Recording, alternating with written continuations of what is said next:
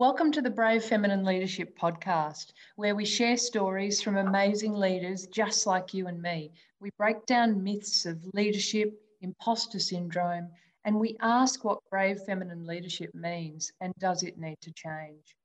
All of these interviews were originally recorded in video format.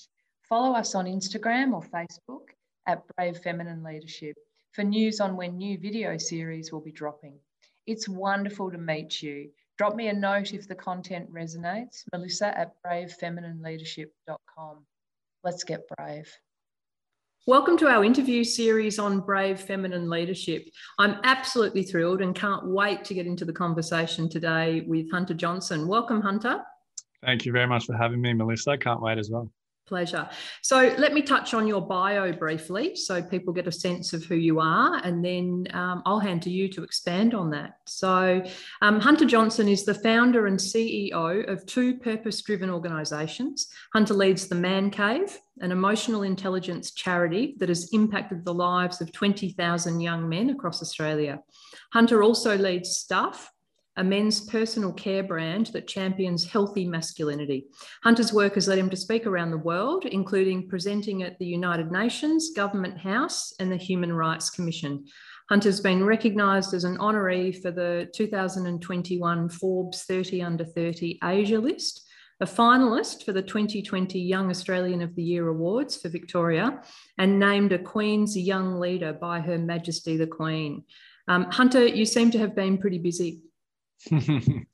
Yeah, well, there's a few problems to solve in the world, as we were just joking about before we started. So I think I'm grateful that I've got the education, the family, the community that back me to try and have a crack at solving some of those problems. Brilliant. So let's, as I said, I would throw to you, for people who haven't had the pleasure of meeting you before, can you take us through a bit of your journey and I guess why you are who you are? Yeah, absolutely. I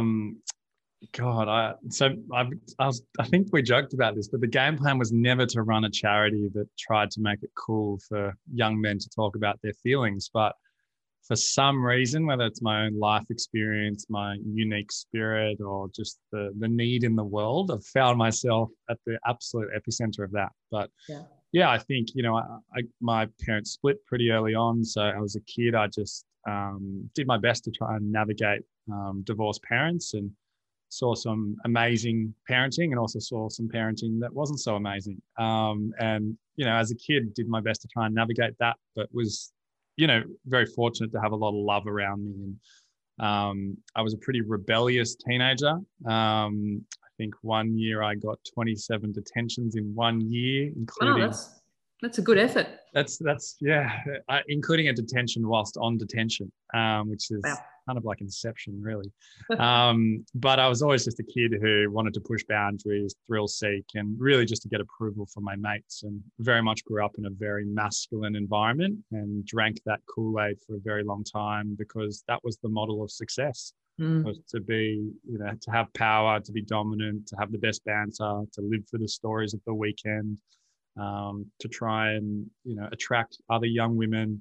And, but always felt it was a bit of a performance. I didn't necessarily have the awareness of the language for it at the time, but it just rubbed up against my values. Did a lot of things in my youth that I look back on now with a bit of hindsight that I'm not proud of.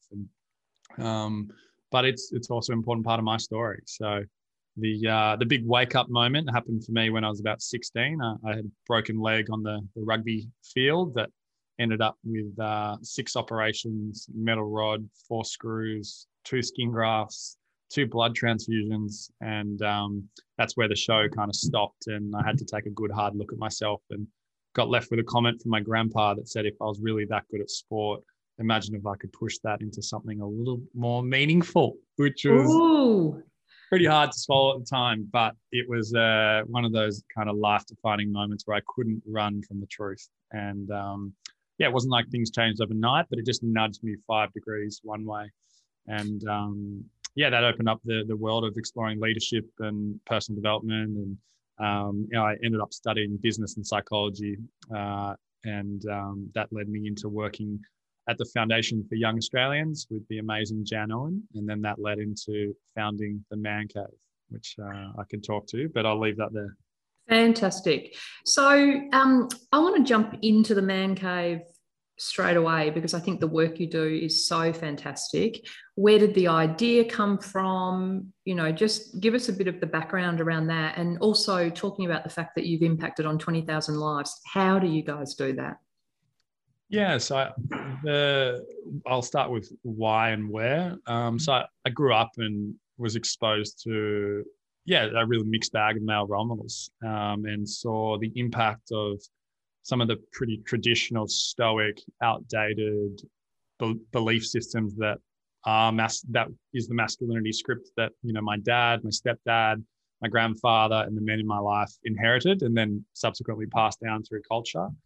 And I just saw the impact of harm, really, of men harming themselves and harming others. And I saw that play out in mental illness, also with, physical and sexual abuse around. And as I got older, it just didn't make sense to me that the systems we have to deal with, whether it's mental illness, family violence, gender equality, are geared around crisis management.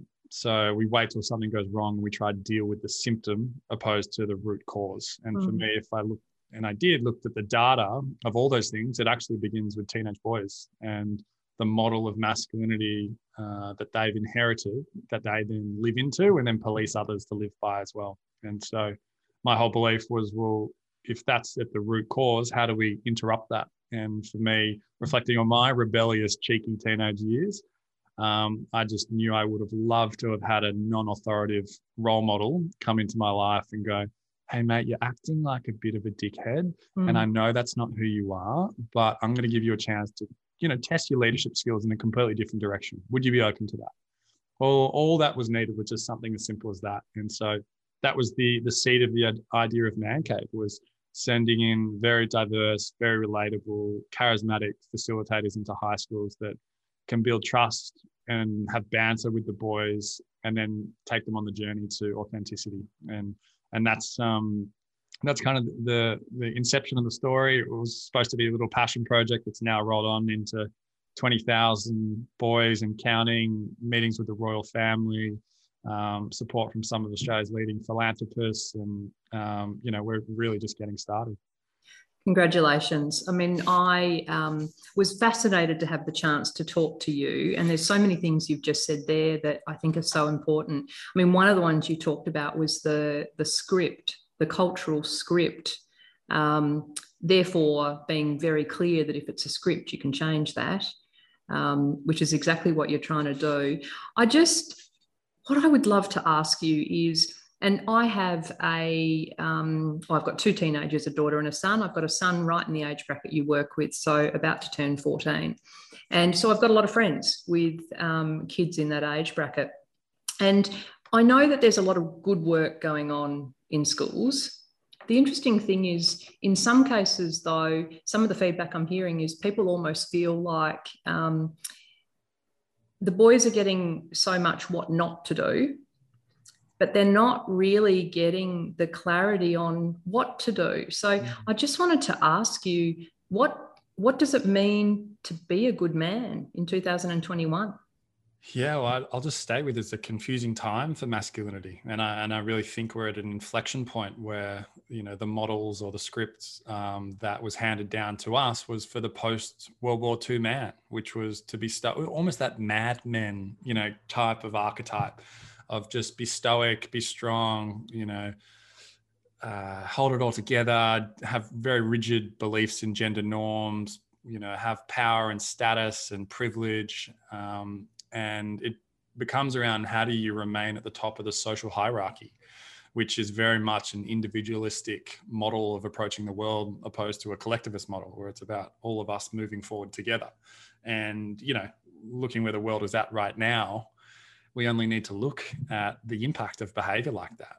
And a mentor of mine, Dr. Anna Rubinstein, talks about a boy versus man psychology, and boy psychology being I am center of the universe and the world revolves around me, and it's about greed and status and accumulation for self. But healthy adult or healthy man psychology is I'm a part of the universe and I'm here to contribute and I'm here to serve, and there is a bigger picture, and it's about leaving a legacy for my children and my grandchildren. And we only need to look at who's leading respective countries or companies to see what psychology they're stuck in. And so, I think right now we're at a point where boys are desperate for role models. And to your point, we're very good at telling boys what not to do. But, if you remember back to your teenage years, when you're told not to do something, that's often the invitation, the green light to go ahead. Totally. I didn't get as many detentions as you, but yeah, I hear you. Yeah, well, that's it, and there is some desire in boys to push boundaries and to thrill seek. And, we also do a lot of work in rites of passage into adulthood. And they say that, boys will burn down the village just to feel the heat. And, from those years of, your son's age to kind of 18 is where traditionally that rite of passage where they'd be taken away by elders and heard stories of their culture, their family. They had a challenge that they needed to overcome in order to question their mortality and move through it. And then they step into new healthy adult behaviors, letting go of the boy psychology, and then the community welcomes them through. And we just don't have that. We have a delayed adolescence. We have, an age system where you're 18 and suddenly you're now an adult. You can do adult things irrespective of the psychological development that each individual may be up to. And, what I also will say is there an extraordinary amount of beautiful, kind, resilient young men out there who are looking to create a new narrative and are desperate to do so, but are just wanting the permission to do it, and also the role modeling, which then comes with the courage for them to do the same. And so, yeah, boys are wanting to change, but they're just looking for who is it they can follow. And there's not much to see in the public eye at the moment. That was going to be my next question. So, are there role models you call out when you work with boys, or how do those conversations go? Yeah, we're a big believer in the boys often have the knowledge themselves inside of themselves. And so we create spaces where they can just take off the mask and question some of the social conditioning and the rules that they've inherited or that might be present with them. And they get to redefine what does masculinity mean to them and who are the role models they look up to. And irrespective of gender, it's who are the people they look up to. And but it's also, that age group, they're very impressionable. And so, our model is to use people who can create an impression on those young people, because, your 12 to 16 is your brain's developing, your body's developing, social life's developing, school pressure's increasing, sports increasing, your extracurricular. There's a lot going on, let alone, like I was having a conversation with my 17-year-old brother yesterday, and he's talking about consciousness and spirituality. And I'm going, I was not talking about that. But, there is some type of global awakening happening, and particularly that's being lived through some of the younger generation because they're so tapped in. Things that we waited until we were an adult before we were allowed to think about, they have access to from the ages of like 2 years old on the iPad. Yeah. So there is this kind of shift happening. And, I think coming back to your question, like the qualities of a good man in 2021 are the qualities of a good human being. It's about love and trust and service and accountability and responsibility for me. I love that. So I just a shout out to your parents when you said you saw good parenting and some bad parenting. We're all just doing our best. But did you have strong male and female role models sort of outside of home as you were growing up? Yeah, I did. My parents, as I get older, I'm become increasingly more grateful, for the angsty teenager that was like, oh, the whole world's against me. I was like, oh, actually, they were pretty good. Yeah. And I think that's the amazing thing about values, even values-driven parenting, is that some of the decisions that I saw my parents have to make, particularly when I was in trouble a lot, Like, I remember I got in trouble at 13 for bullying my best friend. I didn't know it was bullying at the time, but it was. And my dad sat me down and, asked me to write down what I think the family values are.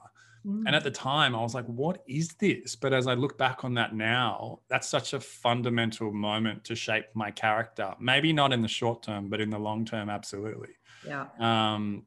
So yeah, my dad's a psychologist and, also a human being a lot as well as that. So we've been on our journey, but, I'm incredibly grateful to have role models, particularly intergenerational role models. My grandfather was also a big man of community service, and a story which I share about him is we had a family occasion in South Africa, and we were walking through like what was like a kind of a shanty town, and I was a 10-year-old kid, and I was kicking a soccer ball with the kids out the front of this little village, and he called me over and we walked into this this building that I quickly realized was not a building. It was like a hut. It was actually a hospital. And we walked around and I was holding his hand, and he just spoke to every person, every patient there. And then as we went to leave, got out his checkbook, remember checkbooks, Yep. and wrote out a check for $1,000 and just slipped it into the tin donation jar and didn't say a word to anybody. And, I was exposed to that at 10 years old. And again, I didn't start talking about that until he passed away. But it was a real moment that I look back on and to, what is integrity? What is doing the right thing when no one's looking? What's the legacy we want to leave behind? And for me, it's, behaviors like that, actions and sacrifices that no one needs to know about, but that's actually what will make the world a better place. You know that these conversations are looking through sort of leadership through a gendered lens. And one of the questions I'm sort of exploring with people is, why do we think the needle hasn't moved on females in leadership positions in if I use our top ASX 200 as an example, and talk over the last 2 years, 50 CEO appointments, and 3 of those were females. What's your take? Do you have a perspective on this? What's your take on that? Yeah, absolutely. And I've got a personal take as well. You know my mum, Dr. Katrina Wallace, who, led an ASX listed company. And I saw firsthand the impact of a very full-on patriarchal, hyper-masculine environment. And I watched the impact on her as a human being, as well as my mum, as well as a business person. Yeah. And I think that's largely it. It's a very hyper masculine environment that's about conquest, and it's about status, and it's about power. And I think, capitalism, of course, has its benefits. It's brought, more people out of poverty than any mechanism we've invented. But also, like anything, there's a shadow side. And I think we're now at a tipping point where we're starting to realize the way we've structured the world, with the way we've structured our power systems, that it's not sustainable, and it rubs up against the short-term nature of the human experience, which is like, I'll just, if I'm walking through the Amazon, I'll get the berries and I'll eat them now because, there might not be any around the next, or I might get eaten by that tiger. Not that there are tigers in the Amazon, but there might be. And, I also think where the reason the dial hasn't shifted is because, it comes down to power and privilege. And so how do you, and I think this is the real art that we're trying to crack with the Man Cave, is often to those in privilege, equality feels like oppression. And so how do we educate boys that they are a part of a system that they've inherited, where they have certain assets that are just given to them by nature of their gender, their background, the color of their skin, where they grew up, and not make them feel guilty or shamed about that, but give them the self-awareness to be able to make a choice. Am I going to be someone that contributes to a system of inequality, or someone that challenges it? And I think the further and the older you get, of course, the more patterns, the more life experience you have, the harder it is to undo that. And I think there are just people who, men who have been in boardrooms for a long time and have only known that. And that's the challenging thing too. I think, struggle and challenge is relative. So to a guy that's worked his ass off and is, sitting on a bunch of boards, that, he's sacrificed probably a lot of his personal life, a lot of his well-being, a lot of his friendships, you know, a lot of his purpose or his unique spirit. And now suddenly he's being told he doesn't deserve it, or he only got it because of his color of his skin. So it's like, you know, it's nuanced and it's layered. And also I think it's often a lot of men aren't educated on the gender dynamics too. And that makes sense because it's often on the minority group to educate the majority, which is sad, but it's the reality. And so there's no real call to action for them.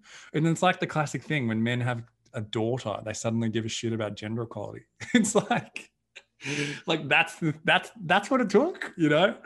But you know, and I think that's how do we create things that are incentives, right? How do we create incentives so it becomes emotionally relevant before crisis point? I don't have the answer, but there you go. So you are you're playing a long game on this, which is fantastic in terms of influencing, you know, what I think will be a generational change. So thank you so much for the work that you're doing in that. I also know at the same time you've started another organisation called Stuff. And I'd love to hear about that journey. So firstly, what is Stuff? Where did that whole idea come from? And then we'll go from there. Yeah, so Man Cave runs programs in schools, and they're, you know, with year 7 to year 9 boys, really about creating moments of authenticity for them to develop their character and their emotional intelligence, and doing that in a really accessible, relatable way. That's the adult version. I wouldn't tell the boys that that's what we're doing. But Man Cave's a charity, and, you know, we rely on philanthropy and we charge schools based on their socioeconomic status. And so, yeah, about 4 years ago, I just started to think, what would it look like to create a business that had a product that aligned to the Man Cave's values that could create another income stream for the charity. And then, you know, what would it look like as well to use the power of brand and consumerism to influence change? Because we know that that is a huge way to shape belief systems and worldviews. And yeah, just started to think. I was like, all right, well, when I was a teenage boy, what was important to me? And I was like, well, how I looked, how I was growing up. I was getting hairier, I was getting smellier. Yeah. I was like, Lynx deodorant, Lynx Africa, which I'm sure gets a run in your household too. Yes. It's dominated for like, you know, a minimum 20 years. And it just, you know, it didn't make sense to me that, you know, we'd have like Unilever running the Dove Real Beauty campaign for women of all shapes and sizes. And then you've got them also running Lynx, which is spray yourself and gorgeous women come chasing you. And, you know, it just didn't align to me. And I also knew we were in a real unique pocket of time where we had purpose-driven businesses. Thank you. Who gives a crap? Tom Organic, that were showing it's possible that profit and impact can live together. And so that was about 4 years ago. I was like, all right, let's create this brand. And originally we were going to call it Respect. And then damn, David Beckham launched the business Respect by David Beckham 3 days before we did. So we couldn't get the name, but I'm really happy with where we landed, which is Stuff. So it's Stuff. And it's like stuff for your pits, stuff for your face, stuff for your head and body, just really simple, uncomplicated personal care for men. And Man Cave, it's set up as a separate business. Man Cave's the large shareholder in the business, so it's an asset the charity has. And then for every $1,000 in sales, it'll fund the Man Cave a boy to go through the Man Cave. So it's as well as using all Man Cave facilitators, the guys who run the programs, in all our advertising and creative, and yeah, really just kind of showing that doing well financially and, you know, doing good socially are not mutually exclusive, and giving guys that point of purchase decision, or the people who buy the groceries in the household. You know, it can go Lynx or Old Spice or Brute, or I can go Stuff, which I know will help a boy become a better man. So I ordered my box of Stuff, and it's wonderful, and it arrived, and I believe there are 2 cents in the 2 cents. So the cents, it arrived, and my son opened the package, and my daughter and I were both there as he opened the package, and he was pretty excited. You know, this was all for him, with all these wonderful products. And so he had, you know, the lids off, smelling everything straight away. And And he particularly liked, I think, is there one that's got a bit of a minty sort of smell about it? He particularly liked that one. But he opened the other one and he sort of had a quick look. I don't think he really smelt it. He just read the side of it. And he goes, oh, no. And I'm like, what's wrong with it? What's in these products that Hunter's making? And he goes, cheddar and spice. I don't want to smell like cheese, and flung it onto the bed. And my daughter and I are looking at each other thinking, that is an unusual fragrance that you guys have put together there. And it was only when we picked it up that we realised that actually it's cedar and spice. Good. And fair enough. That's great feedback. We'll never go down the cheese route for a second. Do not do that. So, but here you are. You've created this organisation. So you've got two. I want to understand the sort of culture that you're building, and tell me about that, and tell me about your workforce and kind of what matters to them. Oh, amazing. So culture is the most important thing in business for me. That if you can get culture right, then high performance takes care of itself. And so for us, we have a culture code. I'll put my man cave hat on for this. And the culture code basically is how we live and breathe as we show up. And for us, we have 3 values, which are care, challenge, and choice. Mm-hmm. The way to think about that is like the yin yang symbol. So care and challenge, and then choice is the line in between. Mm-hmm. And we have 8 core behaviors that we've come up with custom phrases that mean something to us, that underpin our behaviors, that then become used in our culture to acknowledge and honor someone, but also to challenge someone. And culture's also living and breathing and a daily investment. They're not just for us values that we slap up on a wall, but they've been contributed to by our entire organization. We've voted on them, we've given examples to them, and it's built into every single day. We do an organization-wide check-in from at 9:30 to 10 a.m. where our staff log on, and for 60 to 90 seconds each, they'll talk about how they're going in their life right now. And it just becomes the space where they can develop that emotional muscle of, the language to articulate themselves, regulate their emotional state, to develop connection and psychological safety with the team. And then what we've seen is just incredible results off the back of it. And so there are also days like we had today. So it's a pretty dire time in the world, we're laughing about that with a few tears just before we started. Yeah. But, there's things going on in the world that the human experience of this era has never experienced. And we had our morning check-in and everyone kind of went around, and there was a real heaviness in the group. And we just made a call, instead of going into organizational updates and priorities, we just went, all right, that can wait. Let's carve out an extra 45 minutes, clear your calendars. We're just going to talk about how we're going and what's present in this group right now. Mm-hmm. And people got to talk about their rage for the lack of leadership we're seeing, for, the sadness for the young people who are continuing to take their life, to, relationship breakdowns. And they just got the space to just open up and be real, and it felt alive. And I think that's the thing with authenticity.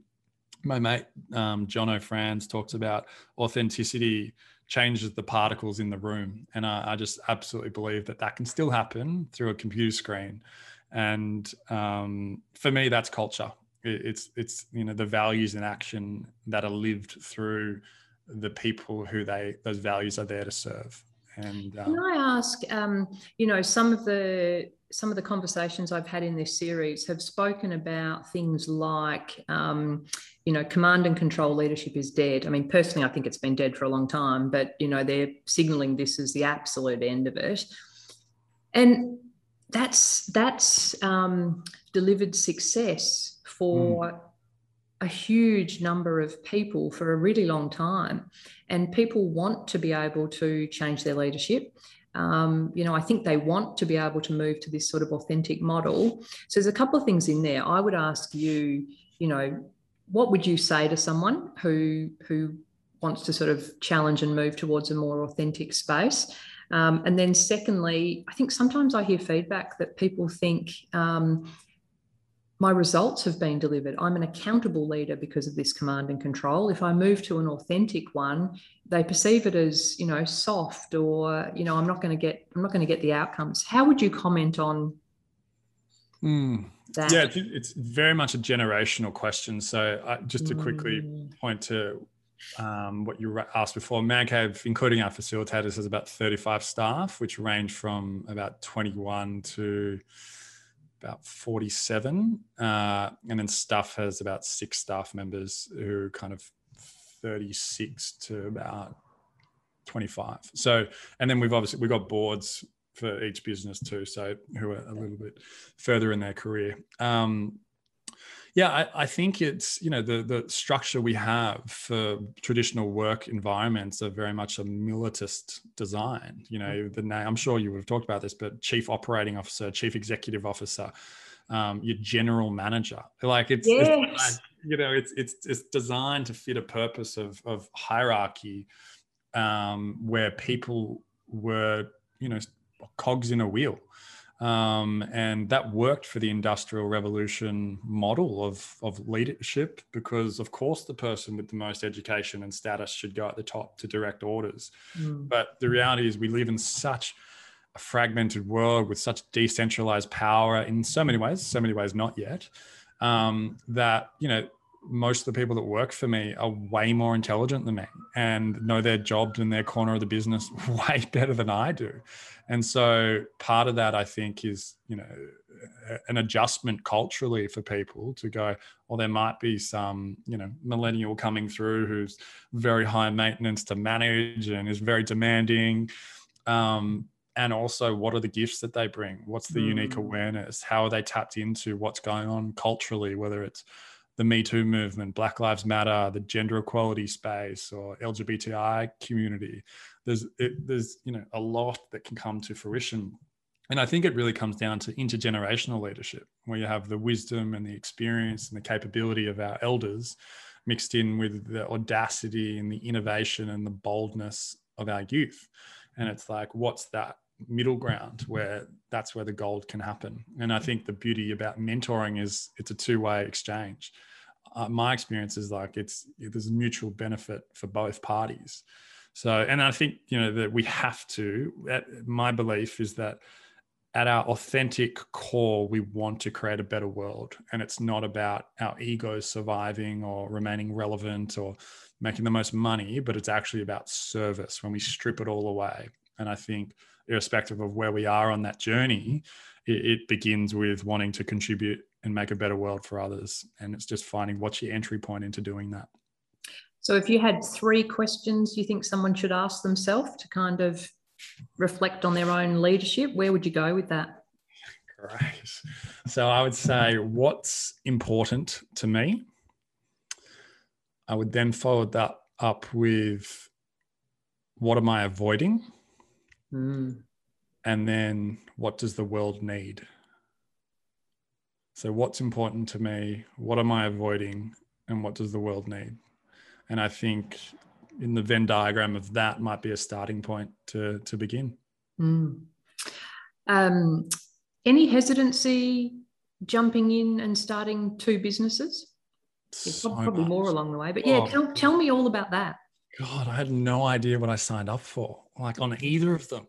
I was just suddenly in it going, oh my God. And particularly with Stuff, it's like fast moving consumer goods. It's like ingredients. It's like custom scents. It's, investors, shifting from philanthropy to investors.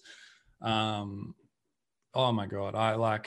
And also like myself in that, like one of the best lessons I've learned around this is manage my energy, not my time. And particularly when running 2 businesses at 2 different life stages, one very much a startup, it's, I'm as much of an asset as anything. And if I'm not showing up, not only from an integrity point of view, but just an output point of view, it's just not going to work. So, have just had to be responsible with my own well-being and my needs, which is really hard because I don't know if it was because I grew up as like a kid with divorced parents that I was always like trying to make them happy. But that's been a real big area for me, is to map out what are my needs and what are my boundaries. And almost my non-negotiables for being able to move through the world. Yeah, and I often have to clarify in meetings for stuff that I'm not that dumb, that I'm just absorbing. Like I promise, I'm like, I might come back a bit later with just as it all clunks in. And we're in a capital raise for stuff at the moment, which is just an amazing but also an exhausting process. And Zoom fatigue is very real. But I'll be in bed at nighttime and suddenly my brain will just clock on at 4 a.m. and start solving all these problems. And I'm like, come on, mate, at least wait till you get your coffee in. Like, you don't have to solve all the problems. So just learning that, and I'm still on the journey with it. So how do you manage your energy? I think, sorry, there's a few sirens in the background. For me, really slowing down is probably the step one, and listening to what I really need. And that can look like journaling. It can look like exercise. It can look like clearing my calendar. Often I'll write down 2 lists. One is an integrity list where I write down all the areas of my life where I feel like I'm out of integrity. And that can be a bank statement I haven't paid, a phone bill, a conversation I said I'd get back to someone with. And what I find, if I can get that down, I then also write down a clearing list, which is lists of conversations that I need to have that I'm not having or I'm avoiding. And I find that if I can just have a crack at knocking off things on that list, the mental bandwidth that creates for me is just outstanding. And I also think that ties into the authenticity piece as well. I don't do it for that reason, but I think getting back in communication with people who I owe something to or whatever it is, and just taking responsibility for the impact on them, I think is a really powerful way to be a leader that's not often talked about. I think that is fantastic, because so many people walk around with so much mental clutter that, absolutely impacts how you show up in a whole range of ways. Hunter, 2 things. Firstly, just because I really want to know, you explained the man cave to adults before in our conversation. How do you explain it to the guys going through it? So for the man cave, we work with teenage boys, and we really just don't often explain a lot of it. We kind of just give them the experience. Yeah. And a lot of that is, our facilitators understand pop culture, youth culture. So it's a lot of we'll hold the boys outside the room and be like, hey, we'll make a few fist bumps, talk to them about what shoes they're wearing, whatever it is, just to find that little soft connection point. And often it's the banter that earns the right to create trust. And then from that place, boys just absolutely step in. So for us, we just say it's an opportunity for them to explore who they are and to actually learn something that will make a difference to their life. And I go, who's ever felt like you're at school and you're learning something that you probably will never use again? And that's a pretty good way to get some buy-in at the beginning. But and honestly, we just tell boys it's a space where they can just open up and be themselves and learn more about their mates than in the last in 5 minutes than they would in 5 years of their friendship. And do you find they're willing to do it? Yeah, it's definitely an art form, and it's something we've honed over the last 7 years. Is how do you build trust with boys who often walk around feeling very unsafe, and that it takes a certain type of personality to be able to do that. And boys test you. And, you have to be able to deal with a bit of the heat and the fire, because they have amazing bullshit detectors and they can sniff fear a mile away. So it's a certain type of personality to be able to walk in, build trust and rapport. And I really think it's an art that we're now turning into a science as we've codified it, so we can teach others and scale what we're doing. And you're doing what you can to scale it, but there's going to be a lot of people listening who, if they've got kids of that age or coming up to that age or whatever, who won't be able to get access to it potentially. What should they do? I see you guys build bridges between often, parents and adolescents and things like that as well. What should they do? Yeah, it's, so just from the Man Cave perspective, we've got about 300 schools on the wait list at the moment. So it's booked plus 300 schools on the wait list. We've never had government funding. there's international demand as well. So over COVID, we invested in building 2 initiatives. We tried to come into COVID when it first broke, going, how is this happening for us opposed to us? Yeah. Just kind of flip the psychology of it.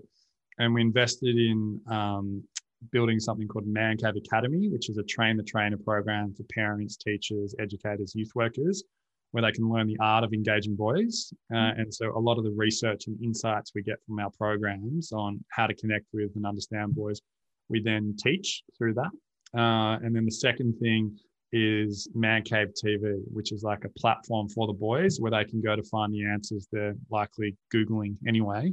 And the balance we're trying to find with Man Cave TV is it's like the School of Life meets Vice Media. So it's kind of wholesome, but edgy at the same time. Yeah. And Movember have just come on board to fund that, which is, really exciting. So I think that's just from a Man Cave trajectory, because we recognize the scale and the demand. The demand for the scale is there. So we're building and investing in digitizing.